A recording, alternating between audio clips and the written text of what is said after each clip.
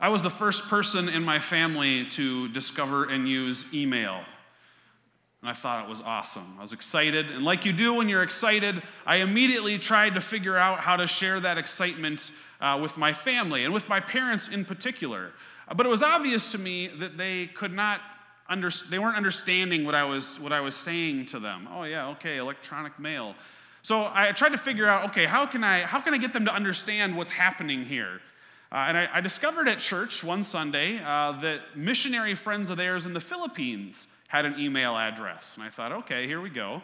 So I brought that little card home. I told my dad, I sat him down, I said, hey, we're gonna write a note to your friends in the Philippines. And he was like, okay, I'll humor you. And so we typed out a note, we sent it, we went up, we ate dinner or something. And later that night, I went back to the computer, I checked our email, we had a response. Run upstairs, I get my dad, I said, Dad, you gotta come down. We got a response from your friends in the Philippines. And he just starts laughing at me. He's like, we don't have they're in the Philippines. There's no way they've even received that message yet, let alone responded to it. And I was like, you gotta come down and see. So he comes down, I pull it up, and he was just dumbstruck. He said, this is unbelievable. And in his defense, this is at a time when if you mailed a letter there, like 50-50 odds it would ever find its way to the person you were trying to send it to. The idea that he could write them and they would respond within hours was unbelievable. And we both sat there, I remember looking at each other, both thinking like, this is going to change the world. This is amazing. Luke, who writes the Gospel of Luke and the book of Acts, he writes those books because he believes he has witnessed an event that is going to change the world. He writes those books because he believes the crucifixion, resurrection, and ascension of Jesus is the turning point in human history. And so, if you notice, Acts 1 actually begins with the same event that ends the Gospel of Luke, and that is with Jesus' ascension and enthronement. Acts opens with the message that there's a new king in town. And he takes his seat upon the throne, and King Jesus tells his disciples that they are now to be his messengers, his apostolos. That is, they are to spread the word that he is king. He tells them they will bear witness to this truth, first in Jerusalem, later throughout all Judea and Samaria, and eventually even to the ends of the earth. Now, just a quick aside here. Even as he's telling them this, the disciples respond asking about, is this when the kingdom of Israel will be restored? Because they're still thinking in terms of just one nation, one country. But already Jesus is pointing them in a global direction. Yes, Jesus is the king of Israel, but he's king of all creation as well. Now, if you're a new king, one of the first things you need to do is obviously to inform your subjects. That's why Jesus has commissioned messengers. But in the days before TV and social media, you've got a problem. In the days before voting, it's an even bigger problem, which is you need to somehow convince the people that you are the legitimate authority. How are they to know? They didn't see you making campaign speeches. Well, the answer is you usually have to bring the message with some symbols of power. If you're Rome, when you have a new emperor, you don't just send a messenger off by themselves. You send the messenger with the symbol of Roman power, which is the Roman legions. So this is exactly what we see in Acts chapter 2. We see Jesus telling the apostles, you'll be my messengers, but don't leave just yet. Wait until you receive power from on high. Sure enough, as Pastor Joel covered last week in Acts 2, Jesus keeps his promise, and he sends the Holy Spirit who will imbue his followers with power. And also, from that moment on, the Holy Spirit himself will be at work in the world, making sure the will of the King is done. What that means is, I think, that when we get to Acts chapter 2, the second half, the stage is now set. We have Jesus enthroned as King of all creation, and we have Jesus' royal messengers commissioned to spread the word about the new king and filled with Holy Spirit power so that those who hear the message will be able to see that it's true. In other words, the messengers are now ready to go and spread the word. And so, throughout the rest of the book of Acts, that's exactly what they do. They start in Jerusalem, and then the message spreads to Judea and Samaria, and eventually to the ends of the earth. That is essentially the outline for what follows in the rest of the book. And that's what we see in the second half of chapter 2, all the way through chapter 7, starting with Peter's sermon. The gospel spreads all throughout Jerusalem like wildfire, aided by the power of the Holy Spirit. In fact, it spreads so successfully that by chapter 8, it prompts a backlash from the Jewish authorities who persecute these new believers, causing them to flee Jerusalem. But even here, Luke tells us the Holy Spirit is at work, because guess what? When those believers flee Jerusalem out into all Judea and Samaria, they take the message about Jesus with them. And so we get to the next level of the message spreading. That brings us to our passage today in chapter 8, chapter 9, with the conversion of Saul of Tarsus. All right, that was quite the introduction, so I'm glad you made it this far. All right. Before we get to his conversion, I think we need just a little bit of background. We need to remind ourselves who Saul of Tarsus was. And the simplest answer is that he was a zealous Jew who saw Jesus and his followers as dangerous heretics and a threat to the Jewish faith. And so, Paul becomes an active, violent opponent and persecutor of those who believe Jesus to be their Messiah. Look real quickly, if you would, at how chapter 9 begins. Luke says this. He says, "But Saul, still breathing threats and murder against the disciples of the Lord, went to the high priest and asked for letters to the synagogues at Damascus. So if he found any belonging to the way," that is Christians, "men or women, he might have authority to bring them bound to Jerusalem." The point here is that Saul is not content simply to see his faith threatened and undermined by this new message. And so he has sought out the proper authority to arrest the people who are spreading that message. And by the way, just in case you think the reference to murder is a rhetorical flourish, it's not. Turn back one chapter, chapter 8, verses 1 through 3. And here what we find out is that one chapter earlier, Stephen was executed because he had given his allegiance to Jesus. And what we learn in chapter 8 is that Saul was there, watching and approving. It says this, it says, "And Saul approved of his execution, and there arose on that day a great persecution against the church in Jerusalem, and they were all scattered throughout the regions of Judea and Samaria, except the apostles. Devout men buried Stephen and made great lamentation over him. But Saul was ravaging the church. Entering house after house, he dragged off men and women and committed them to prison." This is the great persecution that sends the message about Jesus to Judea and Samaria.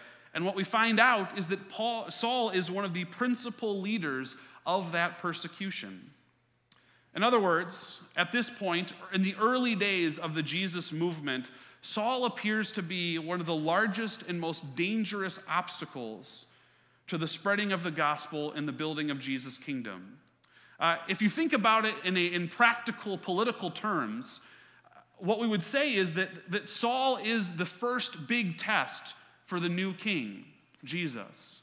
And the question is going to be, as we go forward, how will Jesus deal with this dangerous opponent who denies his lordship and threatens his rule? Listen, we know what Rome would do. Rome would crucify him. We know what Herod would do, throw him in prison, at least. The question is, does Jesus have the power to deal with this dangerous opponent? Well, let's look. Look with me now at verses 3 through 9. Here, Saul, armed with authority to arrest followers of Jesus, sets out for Damascus. And it says, "Now as he went on his way, he approached Damascus, and suddenly a light from heaven shone around him. And falling to the ground, he heard a voice say to him, 'Saul, Saul, why are you persecuting me?' And he said, 'Who are you, Lord?' He said, 'I am Jesus, whom you are persecuting. But rise and enter the city, and you will be told what you are to do.' The men who were traveling with him stood speechless, having heard the voice but seeing no one.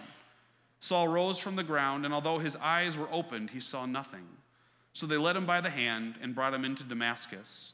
And for 3 days he was without sight and neither ate nor drank. So what's happened here? Well, the answer is that the king came in person to confront his opponent. Jesus appeared personally to Saul. Actually, I think it's a very similar experience to what Stephen has 2 chapters earlier. Stephen, right before he is executed, is there amongst enemies when all of a sudden Jesus gives him a glimpse into the heavenly throne room. He pulls back the curtain, as it were, so that Stephen can see that Jesus is in fact in the throne room of heaven, seated at the right hand of the God of Abraham, Isaac, and Jacob. And for Stephen, this is a powerful encouragement.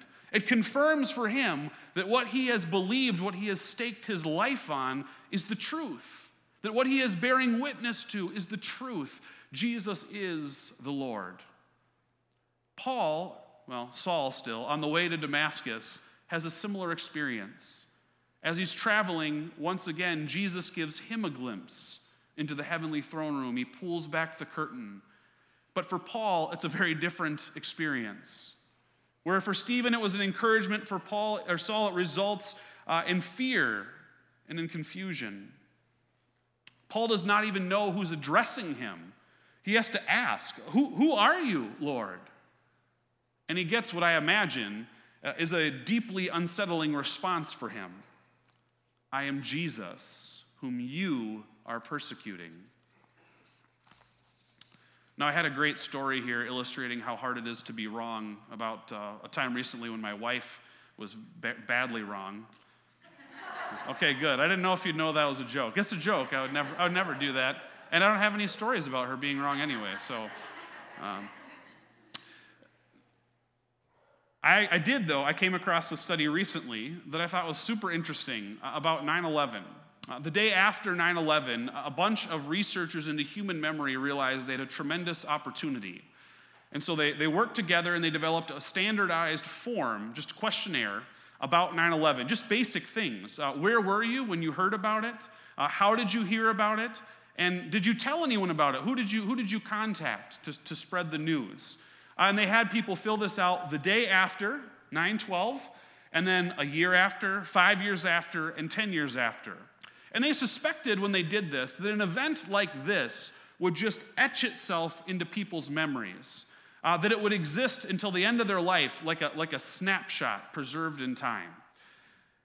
What they found out was the opposite, that as time went on, those memories changed dramatically in most people. In fact, they'd get 5 years on, and they'd have someone who the day afterward told them, I found out at work, I talked to my coworkers, and I went home early. I didn't even think to call anyone. And that same person 5 years later would say, I found out at home, and I immediately called my parents. And the researchers, what they did is they slid this questionnaire that they had filled out the day afterward back to them, filled out in their own handwriting. They said, is that your handwriting? Yeah, it is my handwriting. Well, why is it that, there you said you were at work and you didn't talk to anyone, and now you think you're at home and you called your parents? And a staggering number of people looked at what they wrote that first day and looked at the researcher and said, I don't know why I would have written this. None of this is true. Well, of course it is, right? What the researchers learned were 2 valuable things. One, they confirmed that our memories are a lot less reliable than we think they are. And second, they learned that it is very hard for us to admit when we are wrong, even when we're confronted with overwhelming evidence of the fact.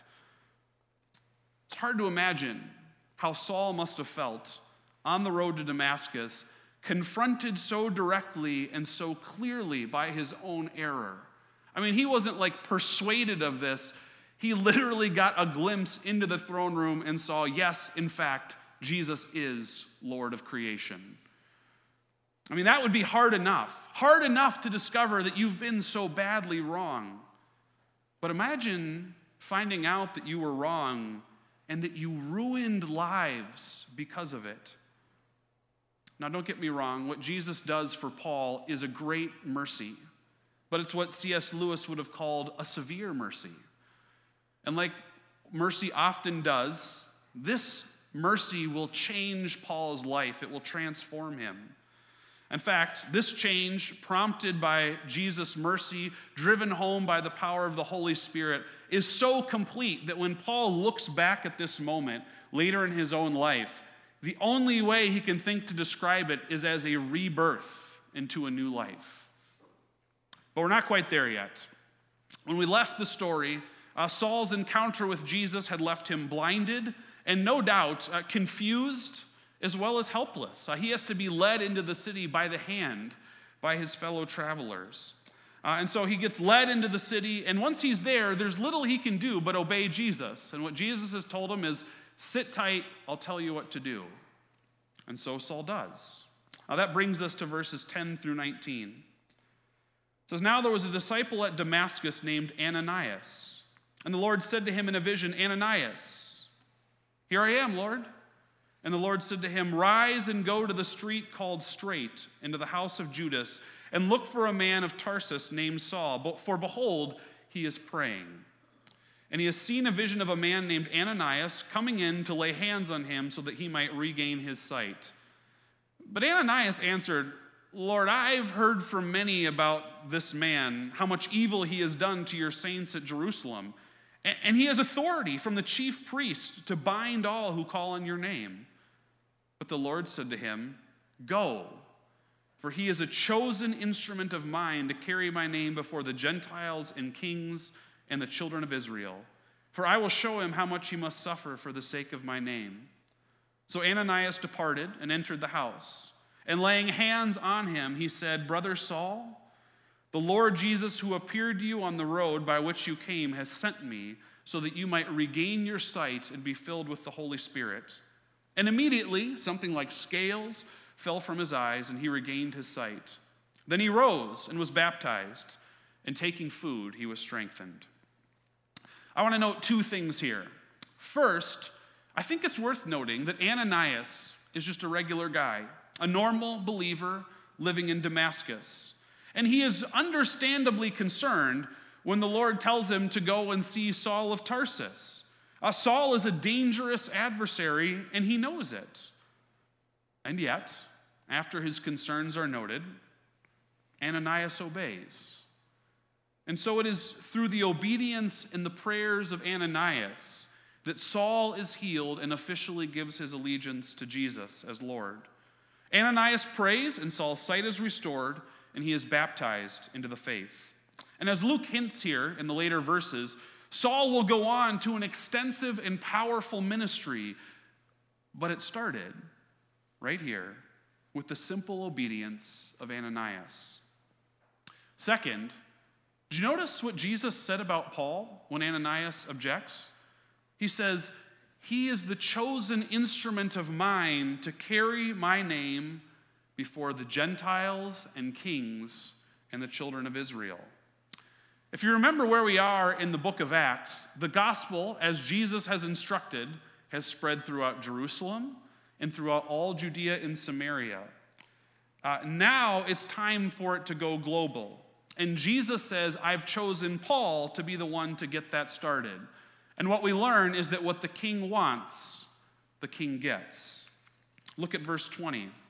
Immediately after Saul is healed, he begins proclaiming Jesus in the synagogues, saying, he is the Son of God. Verse 22, but Saul increased in strength and confounded the Jews who lived in Damascus by proving that Jesus was the Christ. I find that incredible. It's hard for me to admit when I'm wrong. Saul immediately does an about-face, embraces all the shame and embarrassment that brings with it, and says, none of that matters. What matters is that Jesus is, in fact, the Messiah and the Lord. Within days. I said at the beginning of the story that the key question here is, does Jesus have the power to overcome this obstacle to his kingdom? This man who threatens his rule. Again, we know what Rome would have done. We know what Herod would have done. But the answer in Jesus' case is yes and yes. And in fact, Jesus will go one better than those others. You see, Jesus didn't execute Paul. He didn't throw him in prison. He redeems Paul. He transforms him with the kind of power that only Jesus and his kingdom possesses. Saul was not defeated. He was co-opted. From now on, this brilliant, active, relentless opponent of Jesus becomes a brilliant, active, relentless ambassador for the gospel. In a matter of days, Saul went from Jesus' greatest opponent to his greatest ambassador. That's the kind of power that Jesus has. I know this has covered a lot of ground, but one of my goals this week and the next few weeks as we continue with Acts is I want to give you an idea of the practical, historical, on-the-ground impact of Jesus' crucifixion, resurrection, and ascension.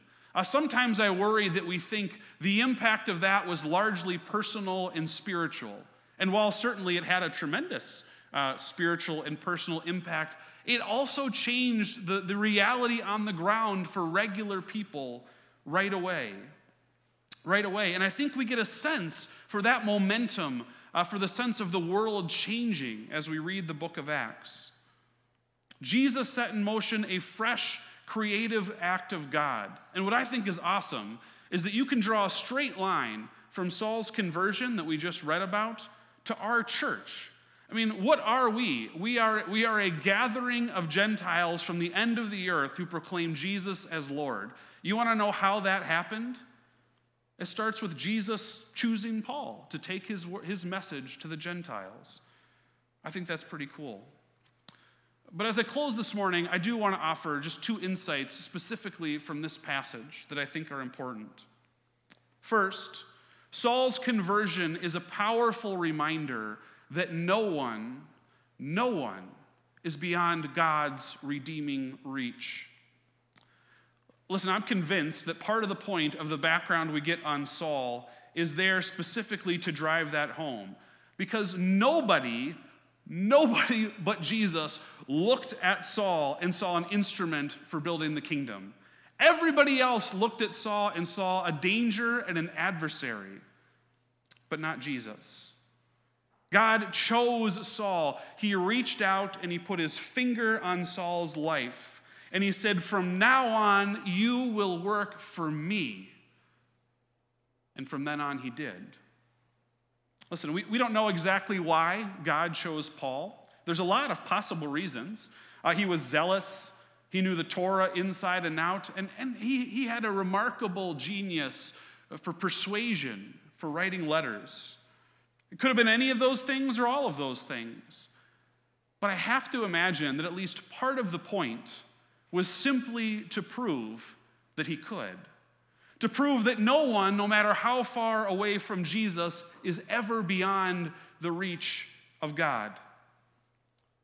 I also suspect that when I say that this morning, that a lot of you have a name or a face that pops into your mind. Someone you've been talking to for years, maybe decades, praying for, someone who still seems far away. The message to you this morning is don't give up. Remember Saul, and remember that no one is ever beyond God's redeeming reach. A second thing that struck me this time through the passage is that most of us are not called to be Paul.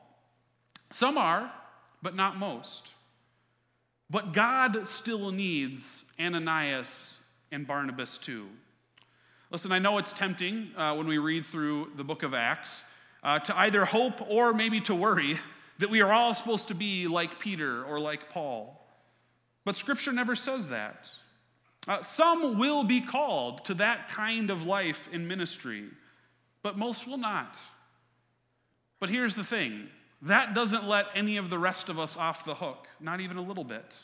God puts a call on all of our lives, and we will never know how God will end up using us. Consider Ananias. He was neither, the dangerous opponent of the gospel nor a firebrand apostle. He was, so far as we can see, someone who lived a quiet, faithful life. But when God called on him to step up, to step out in faith, even when the cost could have been very high for him, he does it. God chose to work through Ananias to heal Saul and to baptize him. And so the great, powerful ministry of the Apostle Paul begins with the simple obedience of Ananias. Or consider Barnabas. I ran out of time to get to this, but you should read it this week. That's your homework. In the verses right after what we read this morning, Saul returns to Jerusalem. He's excited, he's seen the truth, and he wants to meet with the other apostles, but they're terrified. They refuse to meet with them. They're convinced that this is just all a ploy on Saul's part to find out who they are and to arrest them. And so they say, thanks, but no thanks. We're not meeting with this guy. All of them refuse to meet with Saul, except Barnabas. Barnabas takes the risk of being thrown in prison or being killed. And he listens to Saul. He hears his testimony. And then he goes out on a limb and he presents Saul to the other apostles. A small thing? Yeah, maybe. But a great risk. And in the hands of God, every obedience, no matter how small, can lead to something great. As in fact, this one does. As we'll see in the coming weeks, it's through Saul's admission to the group of apostles that God reveals his plan to welcome all of the Gentiles into his family on equal footing with the Jews. The summer after my freshman year at Bethel, I worked at the camp that I had grown up attending. It was called Camp Burton. And it was a great experience. I had loved going there as a camper, and it was really a joy to be on the other side of that, serving in a ministry that had given so much to me.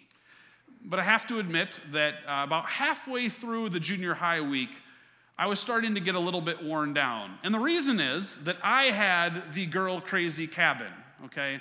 And if you've ever worked at a camp with kids that age, you know there's always one cabin on the spectrum that's just way further out there, way more boy crazy, way more girl crazy. And that was my cabin that week. Everything we did, if we're doing an activity, we got to show off for the girls. If we're going to chapel or to a meal, we got to figure out how we can sit next to the girls we got to sit next to. And at night, they're laying awake, whispering about, sneaking out to meet with girls. And about halfway through the week, I'm just not sure I can take too much more of this. And I'm trying to lead the Bible study that I've spent all this time writing for them. And as I'm talking, I can hear them whispering. Teens are great at this. They think you can't hear them. I can hear them whispering about girls while I'm trying to lead the Bible study. And I just, as it's happening, part of me is like, Lord, I think this week might be a lost cause. And then all of a sudden, I just felt powerfully convicted. And it was like God said to me, hold on. Did we forget that was you not too many years ago? And it was like he said, stop rolling your eyes and just talk to them. And I thought, okay. And so I just put aside all the materials I'd spent all this time preparing. And I said, okay, guys, listen. Look. I get it. I'm just like you. I grew up in the church. I went to church because my parents drove me there. I prayed before meals because my parents made me. And I went to camp because my parents paid for it. I said, and that's fine when you're children. I said, but you're not children anymore. I said, look, you have got to decide, are you or are you not going to follow Jesus? And you have to answer that question. Your mom can't answer it for you. Your dad can't answer it for you. You have to answer it. And if Jesus is your Lord, maybe you should start living like it. And even while I'm saying it, I'm thinking, this could make for a really awkward rest of the week. I don't know if this is a good idea. But you know what? It seemed to go pretty well. And it seemed like we actually connected there. I didn't think too much about it, actually. The week wrapped up. Things went better. And then the next week, I got 3 cards from 3 different parents, only cards I got from parents the whole summer. And they all said some version of the same thing, which was, I don't know what happened at camp last week, and I don't know what you said to our son, but he came home a different person. Our son came home and said, I know I've been a Christian, but I decided for me that I'm following Jesus. What a gift. Thank you. And here's the thing. I knew while I was reading that I said nothing to them that their parents, their youth pastor, their youth leaders had not said to them a dozen times. It was nothing to do with me, nothing to do with what I said. Just for God, for his own reasons, chose that week to take those words and to do something in their lives. And so he did it. Most of us are not going to be called to be like Saul or Peter. But what I want you to see this morning is that he doesn't need us to be. He needs us to be the people he called us to be in the place where he has put us, to live Christ-centered lives in the places where Christ has sent us. He will most likely, for most of us, call us to live faithful, obedient lives, to work hard at our jobs, to love our families and our neighbors, and to bear witness to the truth about Jesus whenever we can. And once in a while, God is going to call on you to step up and to step out in faith, possibly at great risk or great cost to yourself. He may call you to give generously to someone that you find out has a need. He may call you to offer radical forgiveness to someone who has hurt you deeply. He may call you to extend welcome and hospitality to others, to those that others refuse to welcome. So what I want to tell you this morning is be ready. Be ready. Because like Barnabas, like Ananias, we never know how God might use that little obedience to do something great for his kingdom. Will you bow with me as we close in prayer? Heavenly Father, we come before you this morning and we give you thanks because, Lord, we acknowledge that you have given us your Holy Spirit as proof that you are in fact Lord, as a fulfillment of your promise, that you have not just commissioned us to bring your message, you have filled us with power so that we can do that effectively. God, I pray that you would help us to trust in you and to trust in your plan. Help us to live faithfully in the places where you have put us, and help us to be ready when, like Barnabas or like Ananias, you put your finger on us. And God, we pray that you would be at work building your kingdom by the power of your Holy Spirit and through this congregation, in the workplaces, in schools, in homes, and neighborhoods where you have sent us. May your kingdom grow as the word about Jesus spreads. In your name we pray. Amen.